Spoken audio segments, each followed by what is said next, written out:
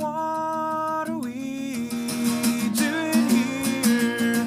Let's forget our existential dread and grab another beer and just live day to day like we've been doing it for years. And after all, it's neither there nor here. You can worry about the future. Dude, yeah, I didn't expect it at all. I ended up just meeting the neighbours, which is like, I mean, kind of seen them in the hallway, but never actually spent time with them. But we have the kind of like terrace out the front and a wee bit to the side. Just Like sat out there drinking all day with them, like, and I mean all day. Is that Like, where you have to go out to get into your flat? yeah, because it was sunny there all day. But they're all really sound, like, and just They're all eager for a bit of action. pretty much, yeah. Like we sat pretty much 6 feet apart in a circle drinking. Nice. Yeah, it's kind of bizarre, like. And then we all like went in and we got cold, like, but we didn't go into each other's houses because, you know, cross contamination. But they're sound, like, anyway, and this got fucking hammered. Like, I think I was really, really stressed this week too. I don't think I realised how stressed I was. And then I woke up on Saturday, man, and I made myself like an espresso martini, and fucking like I had like one like really strong one at the start of the day, and then I had 2 more, and it was like 10. That was probably like 11 o'clock, and I was pretty lushed. Like I hadn't eaten anything. Like I didn't eat anything until like 2 or 3 o'clock, and I was just fucking so lushed at like the start of the day. I had to lie down for like half an hour at like 4 o'clock. Got up again, just like fucking went through like half a crate of beer and probably about half a bottle of vodka and half a bottle of Tia Maria and about a bottle of wine. I was like, Jesus Christ. Kind of snuck up on me, that one. Was considering trying to go session somehow then, dude. I was like, there's got to be a way. Like, Start the podcast? what is it? Start the podcast? I guess so. So, I suppose this is where the theme song is eventually going to go in. Yeah, I'll get that started too. So, Owen here. Welcome to Okay, What Are We At with my life partner and co-host, Thomas. Yeah, and here I am. There he is. So, any news since last week? Not really. Just kind of a busy-ish week at work and quite tiring. So then I just got really lushed on Saturday because of that, as we were discussing. So that's kind of my week. I really haven't done much. I watched Brazil in 2 sittings, granted, because I was so tired. Like the first night, I was like, right, I noticed I was kind of like not following along as much as I wanted to, so I kind of paused it and started back like a wee bit earlier than I had the second night.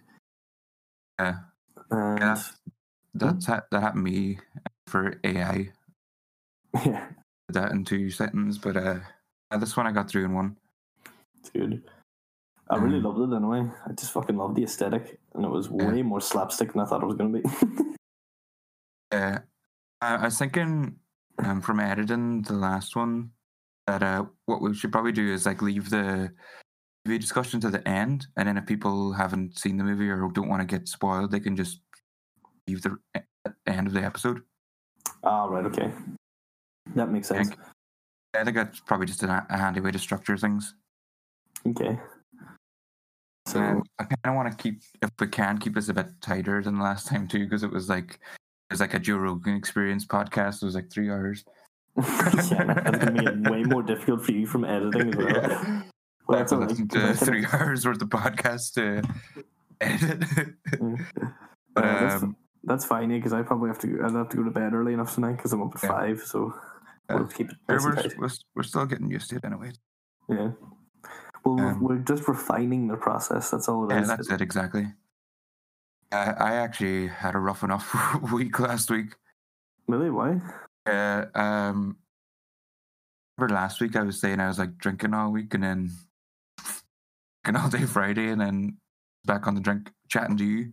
Yeah. Yeah, that night I ended up having a bit of a sesh at my neighbour's house. just got wild hairy. He just kind of out of nowhere. Yeah, I was like, went down to sit out in his garden. He got like a fire pit. Mm. We just went. It's hard. But it's good to get out of the system at the same time. Yeah, sometimes you need it. Really, it's like I'll admit I feel like as something like that because I've got like the bank holiday weekend next weekend. Like I feel like kind of going hard because I can't really at the moment. You know what I mean? Yeah. I really, usually if you're getting like a bit stressed at work too as well, like you might go on like a night out or go on like a sesh or something. Yourself, you might go on like a sesh just kind of de-stress a bit. But that's not really possible. Thing, so. Yeah, no. That's why we just got a drink on our own. We bourbon and Coke here at the minute. That's what I'm just drinking a wee bit of wine. I'm taking it easier today though than I did yesterday. I think I'm just gonna have this one. That's up. Yeah, I only had like a glass of wine with dinner, and then this is my second last. I'd say.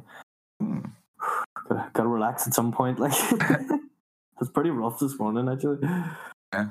I was like, Jesus Christ, what the fuck did I do? Yeah, there's a thing. Heard.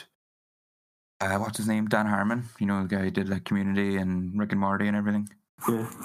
He talked about this idea of like putting, it's like adding wood to the fire and then burning out. It's like if you have these kind of like urges, like what we're talking about, to like party or whatever, like he's talking about like if you need to drink, it's like sometimes you have to just like do it and like indulge in it, and then eventually you're just like, I don't want to do this anymore. Yeah. I think that's kind of what I did last weekend. Yeah, to kind of get yourself out of the habit, you just kind of burn out. I didn't even like up until yesterday. I was like, I don't think I'll even have any drink this weekend. Bittered myself off at that hard. It's just, oh man, I was in tight shape all week. Yeah. Like, it's probably been a while since you've been in that tight of shape too, so it's like you're not used to it again. You know, like and as well, like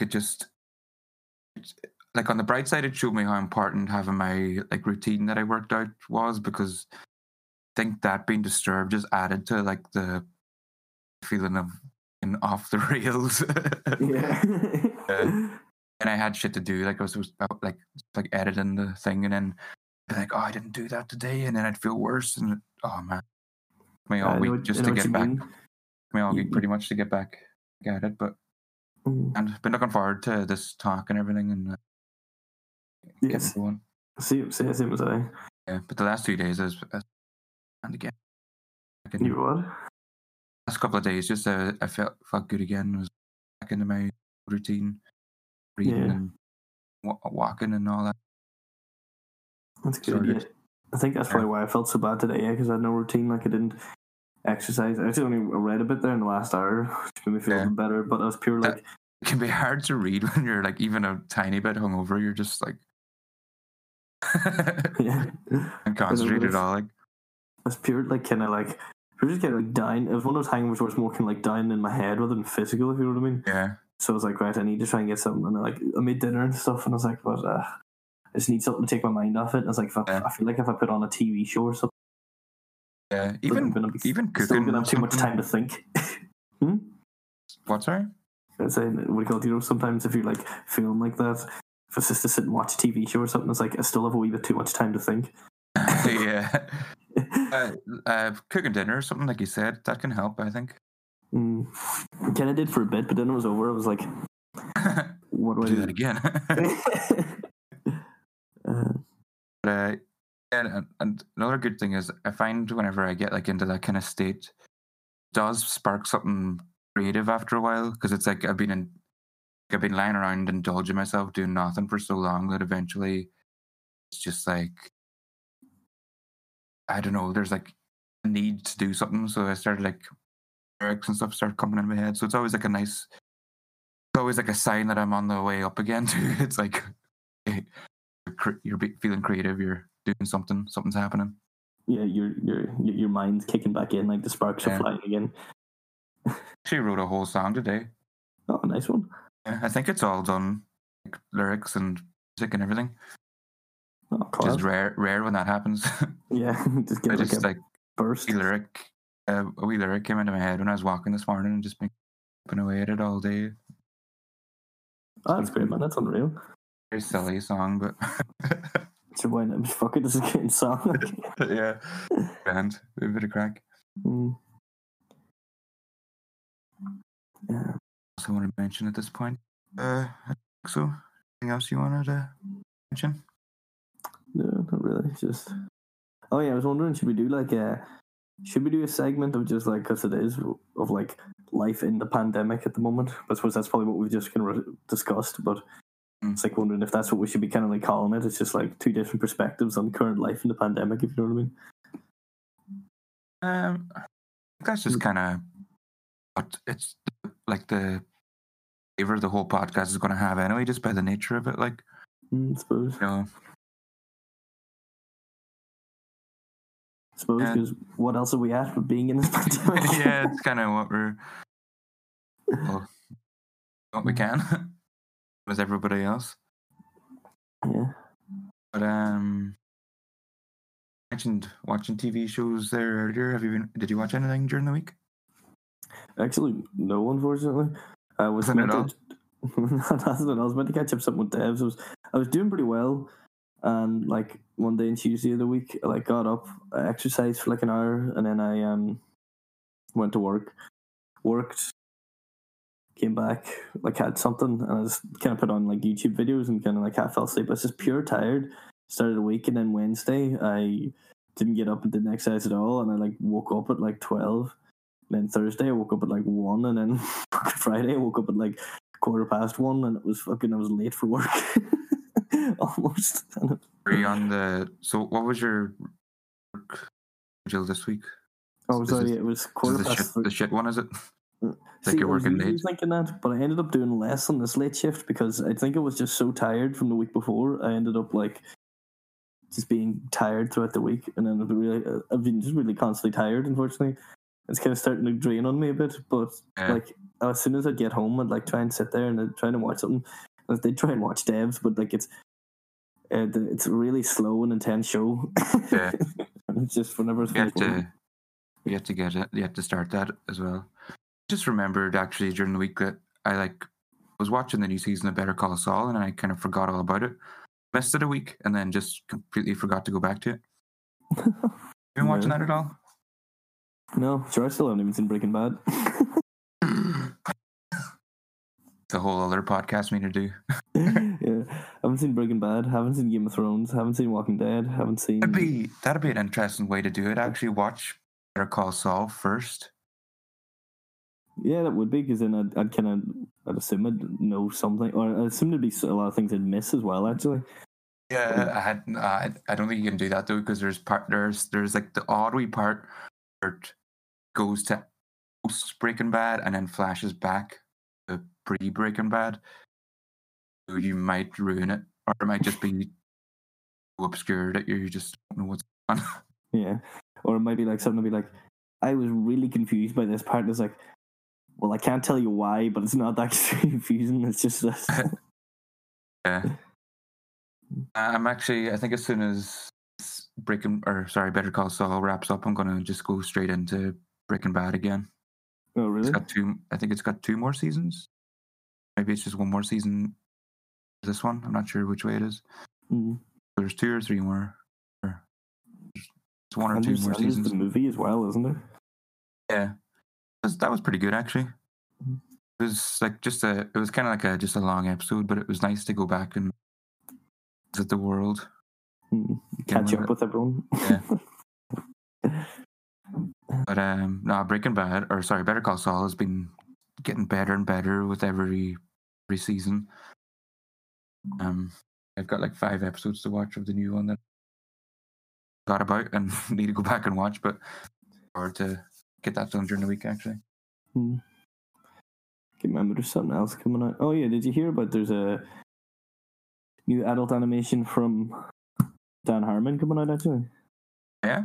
Yeah, it's Dan Harmon's like producing and writing it, and it's gonna star Danny DeVito's daughter, and Aubrey Plaza, but it's actually gonna and Danny DeVito's twin brother. Arnie. Schwarzenegger. and the secret triplet, Eddie Murphy. Oh yeah, That they never made. I'm so sickened that they never made, because isn't that like on the cards recently or something? yeah, they were thinking of like doing a callback to twins, and they were going to call it triplets and just have Eddie Murphy in, which I thought was a great idea. I thought that was amazing. Like I thought that was just the perfect. How do you make it more ridiculous? Yeah, I don't know. Make Arnold get pregnant. Yeah. It's always funny to think that like he is like the quintessential like an old school action star, like one of the big ones, and he's still in movies like that. Like, Yeah. Strange. Yeah. What was his agent thinking? And then he was governor.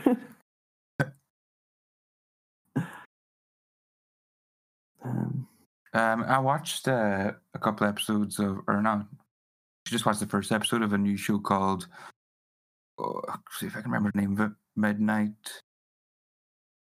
Transmission or something. New Netflix animated show. Well, I don't know how new it is. It's new to me anyway. It's do you know Duncan Trussell? No, who's that? He's a comedian, podcaster. He's great. I was saying to this mate last night when we were watching, I was like, I think it'd be impossible to be around Duncan Trussell and not just have a good time. Just like it's like so energetic. It's like just goes into all these things about like psychedelics and like the cosmic stuff and like all is here. Like it's class. And the episode was him. It's basically he's this like cosmic being who's doing podcasts like the universe, and then he goes and chooses a version of Earth. First one like blown up or something, and then the second, so he goes to the next one. The next one is having a zombie apocalypse, and then he uses a body and enters a simulation and appears on Earth, and then meets up with President of Earth, possibly. He's voiced by Dr. Drew Pinsky. I don't know if you know him. No. He's like another podcaster and stuff, and they just have this weird rambling conversation about like everything, psychedelics and all sorts of stuff. And it's just like slightly framed in this zombie apocalypse story, and it ends and he goes home, and then that's the end of the transmission. It's really cool. No, actually, it's just looking it up there, and yeah, I actually have heard of this because it's created by the guy that did Adventure Time. That makes sense. Like, as soon as I saw the animation style, I was like, I need to. What is this? Yeah. I was checking Wikipedia because I was like, I knew what you were talking about. It's like, that sounds like the thing Pendleton Ward was doing. That's the Adventure Time guy, and it's like, oh wait, that is that. I just forgot the name of it. Yeah. But I see now that he has lots of special guests. Stephen Root.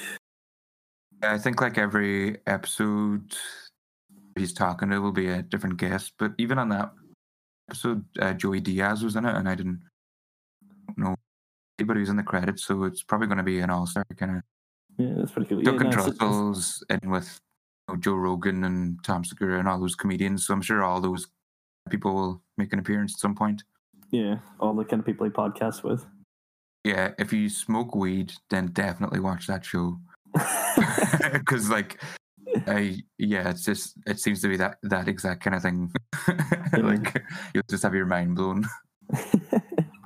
Just whoa. That's all you say at the end. Just close the eyes. Just whoa. I actually just recommend even just checking up Duncan Trussell in some form yourself. He's. I mean, it's always good to find a new comedian or something. Yeah. A good one, actually. Look up Dr. Drew After Dark and find the episode with Duncan Trussell on it. An hour long podcast. And there's a video and everything. It'll give you a good taster. Yeah.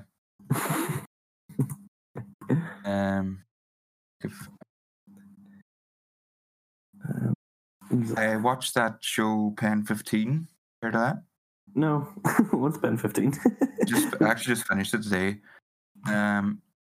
It's about these two girls. They're like she can remember. They would probably be like around our age actually, and it's them in when they were 13 and in the year 2000 school. So they play themselves and they're surrounded by like actual 13-year-old actors and actresses. They're like, 30 or whatever. Yeah. Yeah, it's just a really good kind of mind. It's hard to describe it, I suppose. It's like it's in that era, and it's like just what it's like to be that age and stuff. Didn't enjoy it as much as I thought, and that might be because it was a bit overhyped for me. Because I heard a lot of comedians talk about it and it being like the best show ever, and I don't know if that was a reason that I didn't enjoy it as much as I was hoping or I thought I would, or if it was because it's American and it's not quite as close to my experience as all the people that would review it. You know what I mean? Yeah, I can understand that because I do get that a lot with like like any high school American movie has like a pool party and it's like that never happened to me. Yeah, I'm never gonna live something like that. it's still definitely worth a watch if it sounds interesting at all. Then yeah, I'll give it a go. I actually did just look it up too, and I completely can't believe I didn't realize that. Of course, it's called Pen 15 because that's how people used to write penis. Yeah. Yeah, it was fun. And is there anything else you watched or listened to or read? I think my next one's gonna segue in direction. I started listening.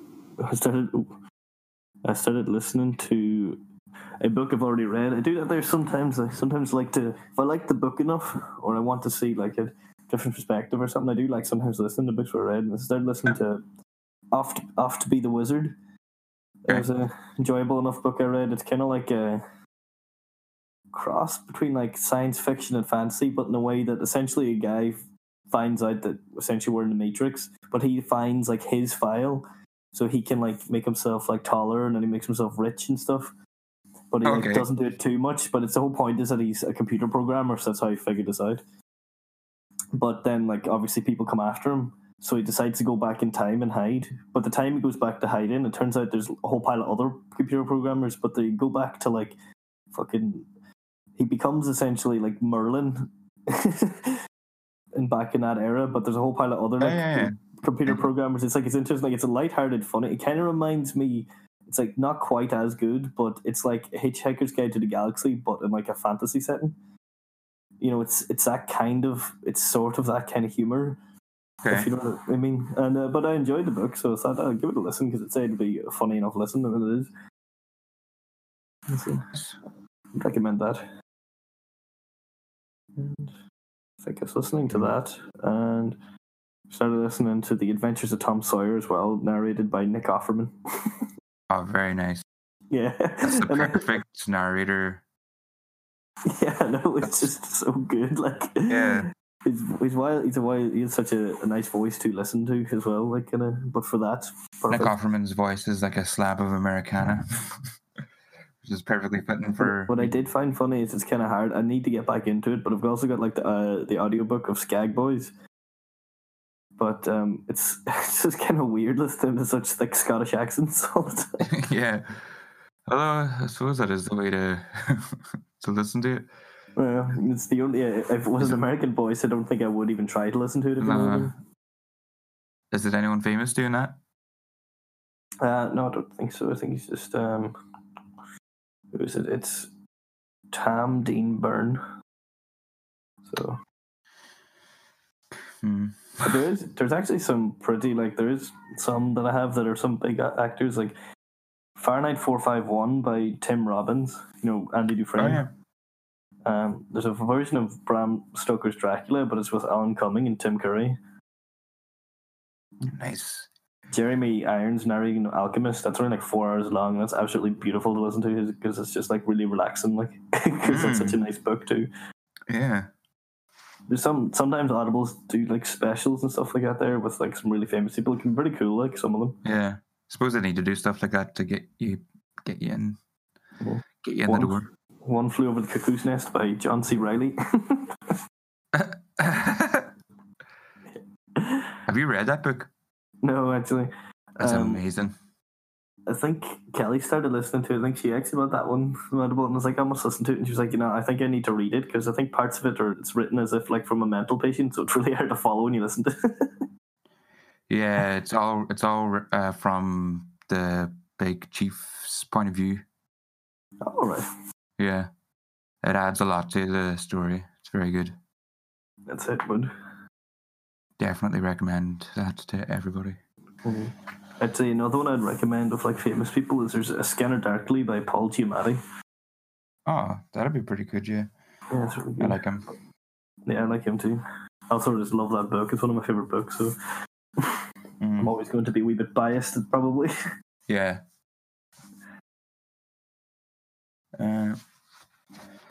So one thing I did manage to watch in my week of doing nothing, a lot else, was a comedy show called Party Down. Have you ever heard of that? Oh yeah, I've seen Party Down. It's like 2 or 3 seasons. It's like 2 seasons, yeah. Aye. I was trying to work out why I watched it or why it was like on my list of things to watch. And I think it was because Adam Scott was on a podcast with Pete Holmes and they must have talked about it. But yeah, I really enjoyed it. Yeah, so did I. I haven't seen that news. That's the one where he's like a waiter, isn't it? And like yeah, the Party Down is the name of a catering company, and it's basically all like struggling actors or actresses, or they're somewhere like they're in LA and they're all kind of struggling in some way to become big. Adam Scott's character is he's actually like he was a mildly successful actor. Everyone recognized him from an ad he was in where his catchphrase was, "Are we having fun yet?" So everyone sees him and is like, "Hey, I know you." But I actually really liked his kind of perspective in that because he was like, "Yeah, I did the acting thing. I'm pretty sure I've actually made the right choice not to do that anymore." I don't actually remember that there from it at all. I must give it a rewatch because I do remember really enjoying it. Yeah, it's like definitely worth a watch, and it's very like it's like 10 episodes per season, I think, and it's very easy to get through. But yeah, like I really like this. It's like a kind of perspective I've been thinking a lot about recently. Like the character who you're kind of expected to think of as like the waster or whatever. It's like, oh, he's got no ambition and everything. But it's like, but surely if you're happy, then that's the actual goal. Yeah. Like we're really programmed to be these be a go-getter, like aim high and just keep achieve, grow, just improve all the time. And it's like when do you just go, you know what, actually this is pretty good. Yeah, when do you actually like stop and enjoy what you have instead of like keep wanting more? Yeah, I think it's really relevant to everything that's going on at the minute too. Like I see this as like it's I find it weird when people are like freaking out because they've got nothing to do, and it's like, well, if you work, is that not your goal to retire and not have to do anything? So if you're freaking out now that you've got loads of time, then I think you need to like do some readjusting because this is retirement, but you're young enough to enjoy it. Yeah, except you can't go outside. Well, like Everyone's when you're old, you'll be able to walk. So like, it's a fucked other way. Yeah. Yeah, I know. Like, I'd love I'd love a bit of time off like that now. I feel like I could really focus and stuff. I would be decent enough at setting myself out to do things though, or like sitting my down. It's like if I can build a routine if I need to. Like whenever before I started in CLS and whenever I was like unemployed for like 2 months, like got up every day. Usually cleaned the house first thing because, well, I was the one at home, so I should be cleaning the house. So cleaned the house. If I needed to go to the shop, went to the shop. When I exercised a bit, then usually I sat down. I usually tried to sit down. I'd have this all done by like 10 o'clock, and then like I'd sit down and usually write for like 4 hours. Wow. I did that every day for like after it took me a month to get into it, but then I did that every day for like a month. Then I just stopped because I got a job. Yeah. Which is where I wrote an awful lot of the start of that book and some other stuff. That was good. Like that was really easy for me to do because I was able to feel like I did something every day after I at least got up, cleaned the house, and like wrote for like 4 hours. And then I tried to teach myself a bit more computer programming as well. I fell out of that because I still know some of it, but I need to get back into it properly because I kind of had the time to, so it was fine. You know what I mean? Yeah. And read a bit more, but then whenever that's why I'd like. I suppose I'm just a wee bit jealous sometimes seeing people's Snapchats. It's like getting the light, and it's like, damn, I wish I could do that today or tomorrow. Yeah. Like, could not be. I should work tomorrow. Yeah. Well, that's the kind of weird thing too. Is like, it's like even when something like this is going on, you're still like looking at someone else and be like, damn it, I wish I could do that. Yeah, exactly. I still want more. But there's probably other people being like, man, I wish I could go to work. Yeah, exactly. I really can't say anything because it's a really shitty position to be in. To be like, but that's what we all do. Like, it's nothing to feel bad about either. It's a bit of stress relief as well. Like, you know, sometimes you have to imagine these things or like think these things or like fantasize or whatever. But it's good. But I can understand that though. Like, but it can like whatever. But it did take me like a month to calm down and get into that kind of routine. I feel like that would just be the hardest thing to do in a quarantine would be to get a routine. I don't think it would be the hardest thing to stick to. It's just like the hardest thing. Yeah, you have to make one because it has to be entirely for yourself. So you have to like figure out what you want to do. Yeah, like I thought I had a good one, and then I ended up changing it a bit, and I'm a bit happier. So it's kind of like it's like you can have a routine, but then you can realize it's like this isn't actually that good. Yeah, I need to change it up. Yeah. So my problem is still because my thing changes, even though it changes the same time every week. It's just so hard to have any routine. Yeah. But I'll find one eventually. I'm sure I will.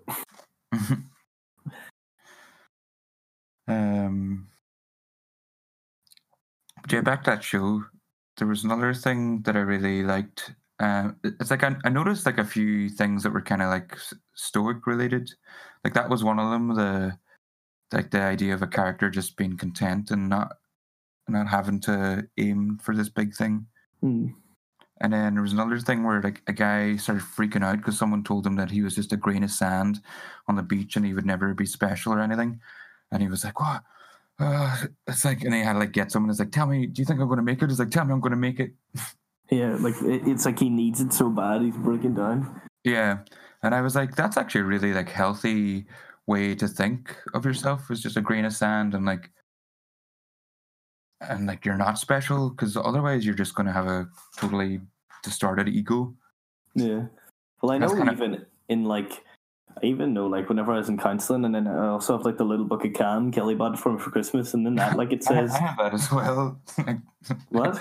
The little book of Cam. Yeah. Yeah, I've got that as well. Dr. Aaron Ballack. Yeah. Well, yeah. Is it the one from Black Books? I have no idea. Have you not seen Black Books? I have seen Black Books, but I can't remember that there now. It's like the first episode, Manny swallows the little book of Cam. Oh yeah, that's right. Sorry. Is it that one? Must be. Because a friend of mine bought it to me ages ago as a joke, like as a reference to that. I still have it somewhere. It's class.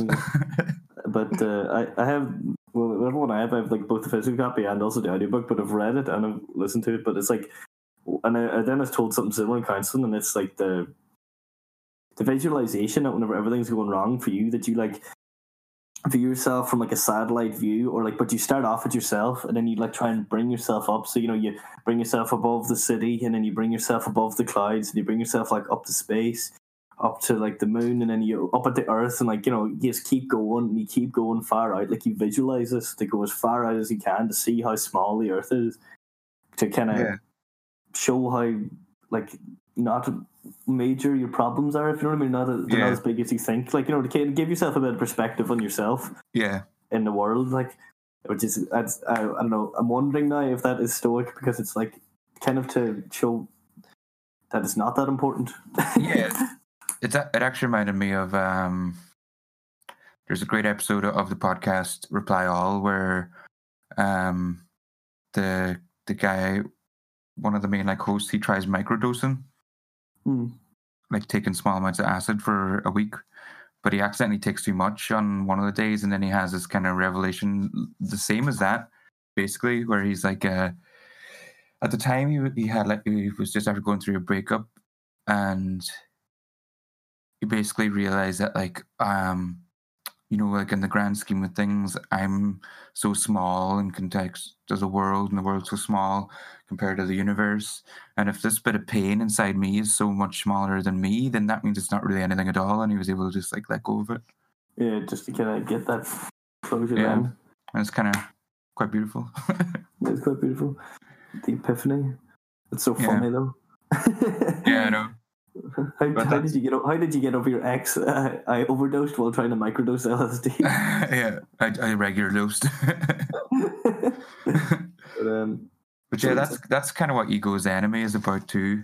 That like the book I was talking about before, where it's like if you can break down, if you can accept that whatever you're doing, like say for me being a musician, if I can accept that I'm not special and I probably won't become famous or whatever, and I like, but if you still want to do that thing, then that means you're doing the right thing. You found your purpose, and your purpose will bring you happiness. Yeah, if that's what you want to do. But at the same time, but it's like, what, like if you do it just for that there, like what's, like, I don't think you would never put in as much passion for it, because why would you, if you know what I mean? Because it'd be so, if you're so driven by the need for like fame or money, like because you haven't got the fame or the money yet, like it's going to be really hard to push yourself, I'd feel, to do that if that's really what you wanted. Plus there's better ways to get famous, just, I don't know, become a serial killer. Yeah. Yeah, that's another thing. It's like you really need to break down. It's like, why am I doing this? And assess if that holds up. Because like if you are doing it with the intention that you will someday, like have a number one single, say for example, or number one selling book or whatever, and then if you never achieve that and all your happiness is hinging on this thing that is never going to be achieved, then you'll just have a breakdown. Yeah, you'll never actually feel fulfilled or happy. And then also it would probably be that their thing of as well, like once you get it, you still won't be happy. No, it's not gonna. It's just built it up in your head so much that it just isn't what it is supposed to be. Or maybe you get the number one single, but you don't get the number one album of the year, and it's like, you keep aiming for the other thing, then the next biggest thing. Whereas if you can be already content before that, then you'll be fine. Yeah. Like, don't get me wrong, like, I would love the idea if I was able to get off my ass and do it and get a book, and not even necessarily be a bestseller, but if I could just live, like, comfortably, and by that I mean just, bills paid, food on the table. Yeah. No, I don't have to be, I'm not looking to have private jets or anything, you know what I mean? Yeah. That's a fine goal, like, to have. Yeah, just to be comfortable, because then obviously, like, that's basically fulfilling needs, isn't it? Like, yeah, that's just that's something I'm gonna have to do anyway. Yeah, exactly. That's just the hierarchy of needs. Yeah. I was thinking that, but I remember ages ago. Was it the last time I was up anyway? But I know it was a session with you in your room, or was it? No, I know we were very drunk, but I remember chatting out there. But sounds about right. Yeah, very, very drunk in your room. I remember chatting probably a lot of shite, but we were also chatting some good stuff too. Yeah. And chatting about that too, and because that always stuck with me, what you said about being creative is just a need to create, because I always do worry that I'm not really a creative person. But I don't know, you said that to me and it really relaxed me in a way about trying to be creative, because it's like, why I wouldn't, if you weren't at all, you wouldn't want to be or try to be. Yeah. Like you with the music and me with my terrible attempt at trying to write, but it's like I don't know why, like I don't know where this ever came from. I remember I got the idea in my head whenever I was like 21 for some reason. I was like, I don't know why. And I suppose I'd kind of gotten back into reading a lot then. It was a hard time in my life, but if I was to try, like I was just kind of wondering, with you saying it there, if like it was to try and answer the question as to why I wanted to try and write, because I was actually thinking about that recently. I was like, I honestly just think I might have a story to tell. Like, not my story. I just think I've got a story that I might be able to write, and that's mostly, I'd say, if not 99, if not 100% of the reason why. Yeah. It's just I think this could be something that either I'll enjoy writing or someone else might enjoy reading. Yeah. Well, I think that has to be the most important thing. Actually, I was listening to Charlie Day on a podcast, and he was talking about like the most important part is the doing of it, because that's the part that you actually experience. You don't experience like if you write a book and I read that book, you don't experience me reading it. You experience you writing it. So you have to enjoy that part. Yeah, because if you don't enjoy what you're writing, just like if you don't enjoy what you're listening, if you're writing like musically or that you're listening to, then why would someone else? Well, it's not even what you're writing. It's the actual process of doing it.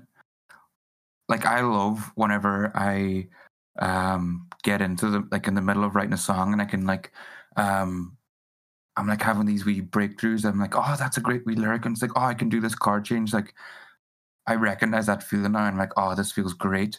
Like, yeah, it's kind of like you feel yourself. I always feel like it's like you feel yourself growing or something. Yeah, but in like a literal you have to way. Enjoy that part because that is the thing. The rest of it isn't the thing. Do you know what I mean? Yeah, because I know, like, whenever, particularly at their month when I sat and was like writing that, because sometimes, because I did get to the point, I remember the most I ever did in stint was just like 8 hours in like one day, and I just kept writing, and it was definitely an awful lot of it was probably crap, but there was just definitely nuggets in there that were good, like, you know, yeah, that I was like, that's actually not too bad of a line, might have to move it around, but that's actually not bad. It's like paragraph before, maybe not so much, but that line there, it's like, you know, it's pretty good. And then, but I know what you mean. There's like those moments where you kind of you come up with an idea, or as you're saying, like a chord change, or you get the lyrics just right, and it's like that. It just clicks or something. Yeah, I always see it as kind of like it's like you're solving a puzzle, but you can't even see the pieces. It's like you're discovering a piece of a jigsaw, and then you're like, oh, there it is, and then you're like, okay, now where does it go? It's like it's all just like uncovering this like weird thing. Yeah, that's really it's a cool way to put it. Yeah, it's a bit easier for me, I think, to like if you're going to compare like music to writing. Like I get to have the process of writing the music, then I get to have the process of playing the music, like rehearsing the music, and then I get the process of playing the music live. I get the process of recording the music. I get a lot of chances to do the thing. Where if all you're doing is writing, then that's basically it. It's like it's that one action that and you really have to love that. And clearly you do. Or why would you be doing it?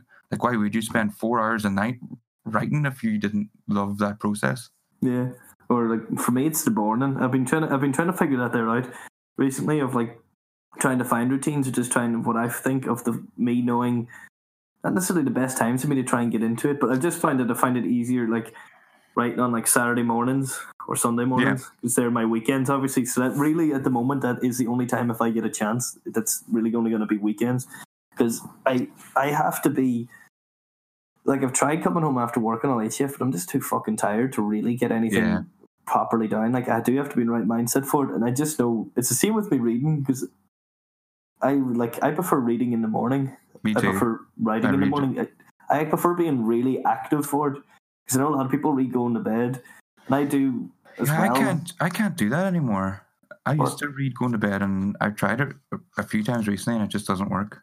I got into, I really only listen to audiobooks going to bed, but I can't read as much going to bed because if I get tired, I just feel like I'm not engaging in the story properly. Yeah. Which is why I think I enjoy reading in the morning so much, because it's like I wake up and I'm a wee bit refreshed, and I might be a bit groggy, but you get out of that and then you... But I've heard a few people talk about the best time to do anything like that is in the morning, and it definitely works. Like when you're kind of groggy, you're still in that like you're halfway between awake and asleep, and you can access that kind of subconscious mind a wee bit quicker and a wee bit faster. And like that's also why I don't turn on. I don't try not to look at my phone. I don't turn on a computer or anything until like at least after 12, because if you do that, that gets you out of that mindset just that wee bit faster. Like if you wake up in the morning and you look at like a message or like an email or something, you kind of automatically go, oh right, I got to do that. You're like you're in business mode a bit quicker. Yeah. Or if you just give yourself a bit of time to read or whatever, you can stay in that nice little world of not being part of the larger world yet. You're just like part of you and what's going on in your head, and it's definitely the way to do it. Yeah, I know that's apparently the way like David Bowie and did it. He like used to wake up, and if he was like groggy in the morning, he'd like have a journal or like a board or something in his room, and he'd like just write down words that came to his head. Yeah. I know that's also what do you call him again? Is it like, make sure I'll get his name here. Yeah, Rivers Cuomo. I don't know how to pronounce it. Yeah, from Weezer. Yeah. He's talking about that before. He has like a journal or something, and he like wakes up and he just writes down like whatever's in his head, or either possibly what his dream was, or like just words, just kind of whatever is in his head. And that's like what he does like every morning. Just wakes up, I guess the first thing, bang. There's a thing called morning pages too, which I've heard a lot about, but I haven't really looked into. I think it was started by the woman who wrote. Is it called The Artist's Way? Have you heard? Does any of this sound familiar to you?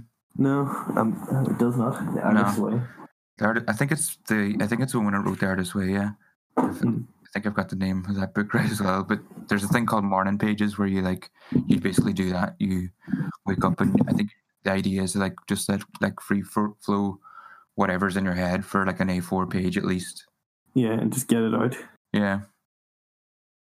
Because like creativity is just like another thing another muscle to exercise, really. Yeah, pretty much. It's the same as everything. Like if you can become more creative in many ways, but it's usually by practice. Like I remember reading before, and I do think it's funny. It was just like a shower thought and read it, but it's so funny how I think sometimes even some of the most creative things have happened in like say TV shows and movies whenever people are really restricted as well. Yeah, because you have to. It's like right, we have to do this.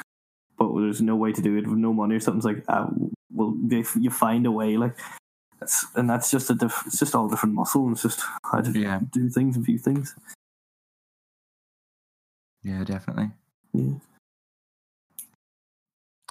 Next segment, and that all came from Party Down. See, I knew you were going to get into some shit with that. Yeah, I was just going to think back because I was like, right, we just hit a wee lull there. It's like, where did this begin? Yeah.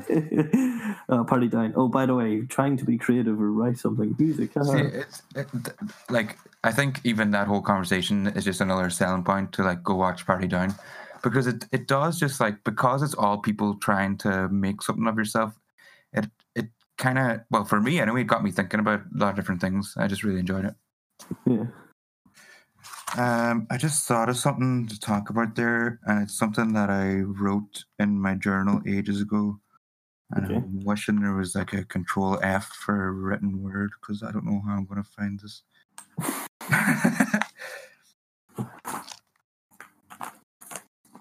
That's one thing about a journal that's kind of bad. It's like, it's one of the benefits is like if you're thinking about something a lot, you can write it down and then basically forget about it. But that's what I did. The problem is if you want to find something again. Yeah, but no, I'm trying to remember what I was thinking about before, and I can't. It's like I'll try and be quick here. You know what I've started doing? I don't know. Maybe I did mention this last week. I thought I find it kind of interesting. I'm starting to every time I come up with like a new idea for like a story or something random, I just kind of write it down. Usually as best I can. Like I have a wee thing in my phone, or then if I'm in the house, I have a keypad. But for some reason, I've started writing down the date and time and what I'm doing at that time. Just, I don't know why. Just to, that's interesting, Just to see, you know, if I got like 100 ideas together and I just seen how they're all discovered, it's like, Yeah. There's always that thing. Like, I remember whenever I seen Neil Gaiman at the International Literature Festival in Dublin, like, and a reporter asked him, So he's been asked like hundreds of thousands of times, but like, where do your ideas come from? Because like especially Neil Gaiman stuff can be quite, I suppose, out there to some people. And also, he's done like adult books, he's done comic books, he's done kids books. He did like Coraline, which is considered a children's horror story, which he was told would never ever sell and never ever get published. But he was like, where do they come from? He's like, I have no idea. He was like, if you could figure that out, like, you would be the richest man in the world. Like, or he didn't say that exactly. He said something along those lines of like, of being like, if you could figure that out, like, you'd be golden. If people could figure out where ideas do actually come from.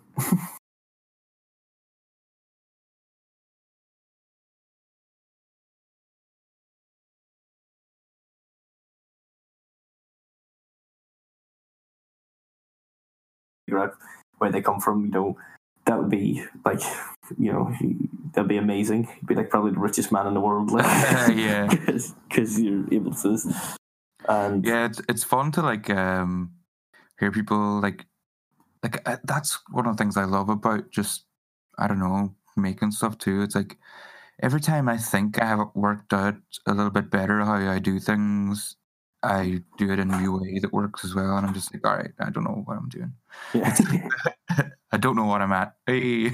You've won this round, universe. I thought I had you there, but fuck you. Like, there's I know in Kevin Smith's podcast, I was listening to, he'd won Fat Man on Batman, which I listen to a lot because I love Batman. But he said about, like, that's why I love writing, man. He said, like, if you want the idea or what it's like to be a god, like, it's not just write, man, because that's your world, that's your universe. Because he was talking about if you ask your verse and stuff. I was listening to Jordan Peele talk about the process there. He was talking about, like, he said, follow the fun. It's like if you're writing something, he said when he came out with Get Out, he was writing 5 different projects at the same time. And he just like kept coming back to Get Out because it was like, I need to do the next thing. It's like, what's this? What's going on here? It's like follow the fun. It's like whatever's keeping you interested, just keep doing that, keep following that path. And he was like, it took me like halfway through my writing career to work that out, but sure. That sounds like pretty good advice here. Yeah. And he would know. I just still have to watch Get Out. That's one I keep meaning to watch, but I just... What? Yeah, no, you need to see that, definitely. I'm well bad for that, though. I'll keep meaning to watch something and then you just put it off. Yeah, I suppose I'm not one to chat. Yeah. Oh, and then that's I'll watch it and usually really enjoy it. It's like, I don't know why it took so long to... I don't know why it took so long. Something I ended up watching last night. I'd seen it before, but I rewatched it last night. It was Sicario. Oh, yeah. By our favorite director, Denis Villeneuve. Is that Denis Villeneuve? I did not realize that. Cheesy is unreal, hey? Yeah, that movie. I think I enjoyed it even more the second time around. So that's another recommendation for anyone needing something to watch. Yeah, there's a sequel. So good, hey? There is. I haven't seen it yet. Maybe I might try and watch it before next week and catch up. Give you my advice on whether to see that one or not. It's not directed by him, so it's like I don't know. Right. I don't know if I don't know. It might be a nice little I don't know, just could be worth checking out.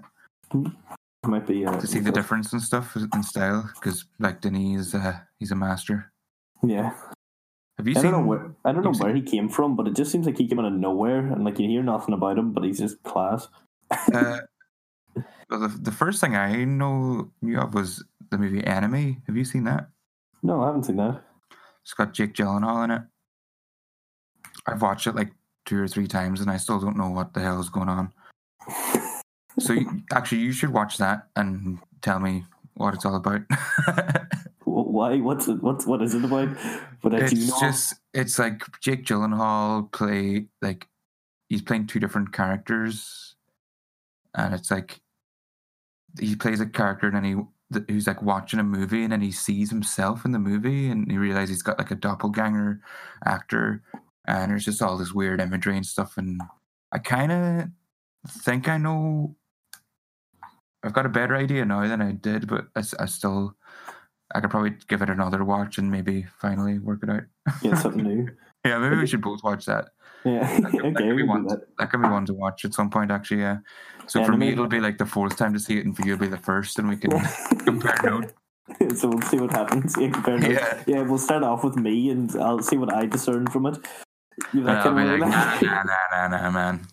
See, I had realised this the second time round, and this the third time round. I don't know, for some reason that makes me think, you said like two people doing the same thing, or like he sees himself in mirrors. Like, we should definitely do adaptation at some point too. Oh yeah, I love that movie. Like there's just some movies that I'm like, Nick Cage is a good actor. Like he's a great actor. He just doesn't want to be half the time, or he just wants to do those movies. Like, but I think it's just because he doesn't know how to say no to a role. Yeah, and then if the director doesn't know what to do with him, then you just get bad shit. Have you seen that one, Mandy? No, I keep meaning that's supposed to be very good. Yeah, and he's in a new movie. The Color Out of Space. Yeah, I really want to see that. Based on a H.P. Lovecraft novel. Lovecraft. Yeah, that's supposed to be quite good. Yeah, I must watch it because I think I've read the book. I don't know. You see, I've got a giant book of the complete stories of H.P. Lovecraft. It's everything he wrote, and I've read a lot of the short stories, and I'm just kind of. It's one of those things, like, I do have a page place in it. It's done chronologically, and it's kind of interesting, a bit of information to start each one, but I still also just kind of dip in and out every once in a while. You know, I might actually follow it chronologically. I might just go for like a short story, if you know what I mean. Yeah. I like a lot of his stuff. The old racist, the big racist. I'm sorry, guys, but I just love the big racist. Like, he's just it's so weird in his book. So, man, like in the reality. Would you say he's your favorite racist? No, definitely my favorite racist. I would say. The big racist. It's just because like H.P. Lovecraft did a lot for like science and for fantasy, racism, for science and fantasy coming together, and he created a proper universe. He's possibly the person that made the first proper universe, and he got other writers and stuff to do stuff to the universe. But boy, did he hate black people! Like, but yeah, he didn't do a whole lot for minorities. So on the overall, he's kind of just on the level. Yeah. He's just an average guy. it's really weird though, because like even for his time, like H.P. Lovecraft was seen as racist, which is saying something. But they reckon it might have been like he had. I don't think he was kind of reclusive, and I don't think he left his house like too much at certain points in his life. But he was too racist to go outside. Yeah, no, but that's what it was. It wasn't like. Just in case he encountered a non-white.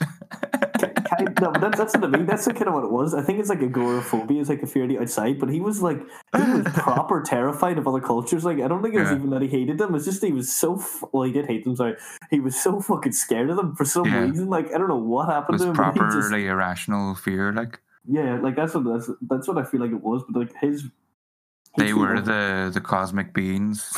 Yeah, no, that's actually someone. That's who they are supposed to be. Like, that's what he was pictured when he was picturing Cthulhu.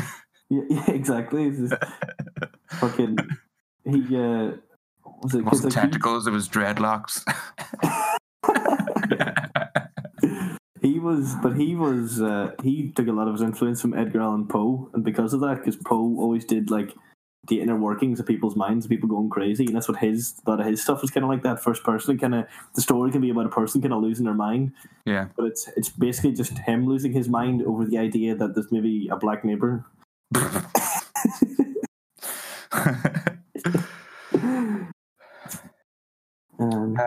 So I mentioned earlier when we were talking about Party Down, drop the S-bomb, stoicism. Is that what we'll call it? You'll just slip it into at some point in the episode. I got it in there again. Yeah, there we go. I was listening back to last week's just because I was, at the time, I was like, I think I'm kind of not making sense here. But I think I got it. I actually covered all the important parts.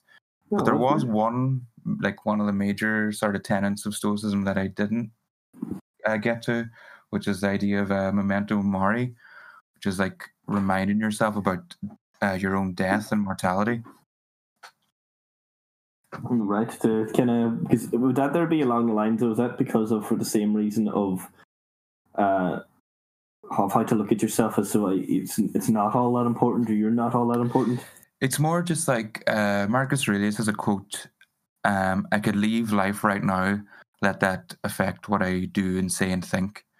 So it's basically, if you can think of everything you do as being the very last time you do it, then you'll really appreciate it.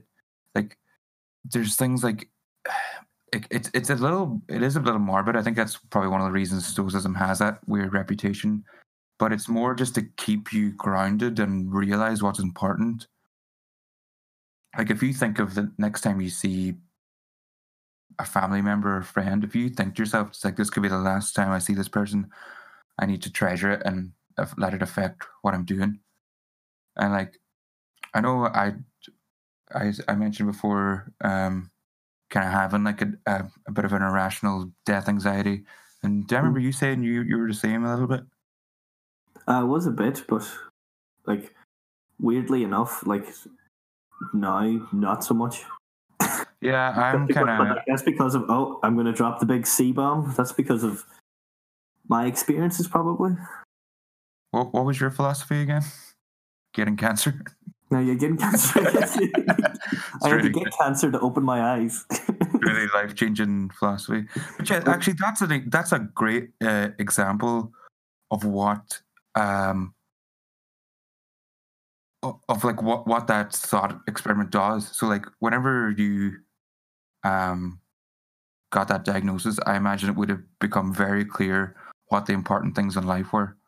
Yeah, and just kind of important things in life were, but also, well, obviously to say it's the important people in life to you as well, and it does show you, like for instance, like, because I will always thank you for this, that you came to the hospital to visit me multiple times, and there's people that I would say I was almost not necessarily surprised they showed up, but they showed up more than I would have thought, and then there's other people that would have been maybe less, if you know what I mean. Not to name names, and I'm joking. It kind of does. It kind of does. Like, I reckon that's why I ended up going back to get a master's, even because I was lying in a hospital bed and I was like, I don't know why. I was like, I don't think I'm content to have a level 8 degree for some reason. I just was like, no. Just kind of like, yeah, I'm going to go and do a master's. And then that's what I did. I was like, I know I'm definitely not going to try not be a chef for much longer. I just know I had to change that. I just felt that I needed to, like, even though I did do it up until like last August, but I was like, I know I need to get out of this kind of sooner than later, because I just felt like I needed to change from it. I think one of the things about Memento Mori as well is, like, we all imagine that we're going to die when we're like 90 and we'll be in a bed and we'll be surrounded by our friends and family. And the chances are that's not going to be the case. The chances are we will get cancer, or we will have an accident, or we'll. Yeah.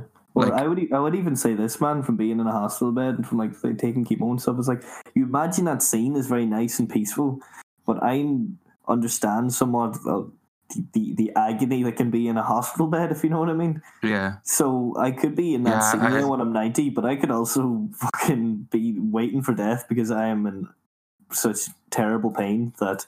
Yeah, I was listening to I think it was Dax Shepard talk about his. Was it Dax?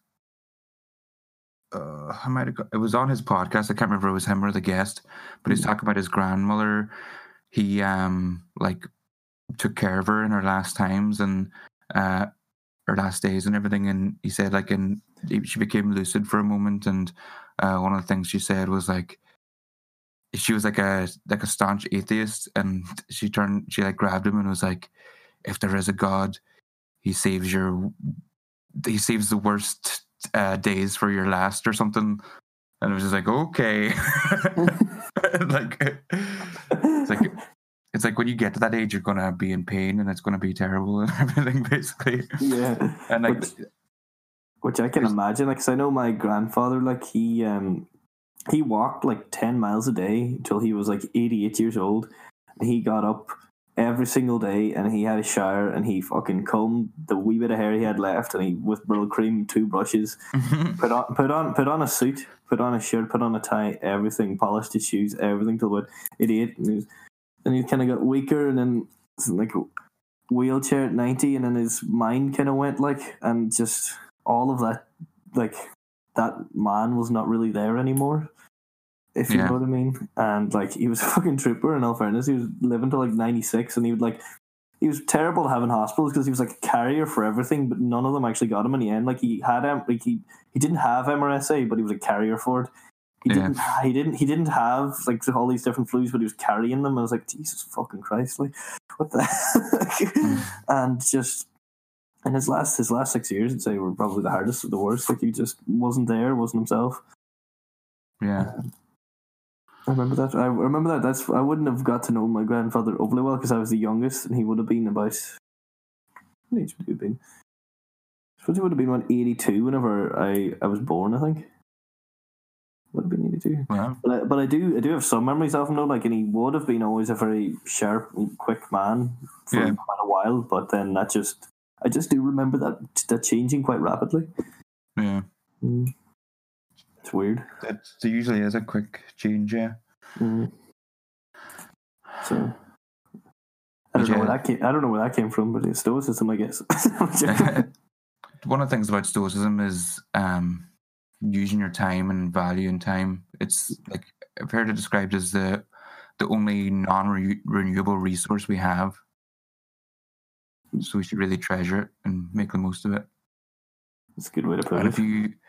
And that's what remind yourself of your mortality will do, and remind you that you have a limited amount of time and make the most of it.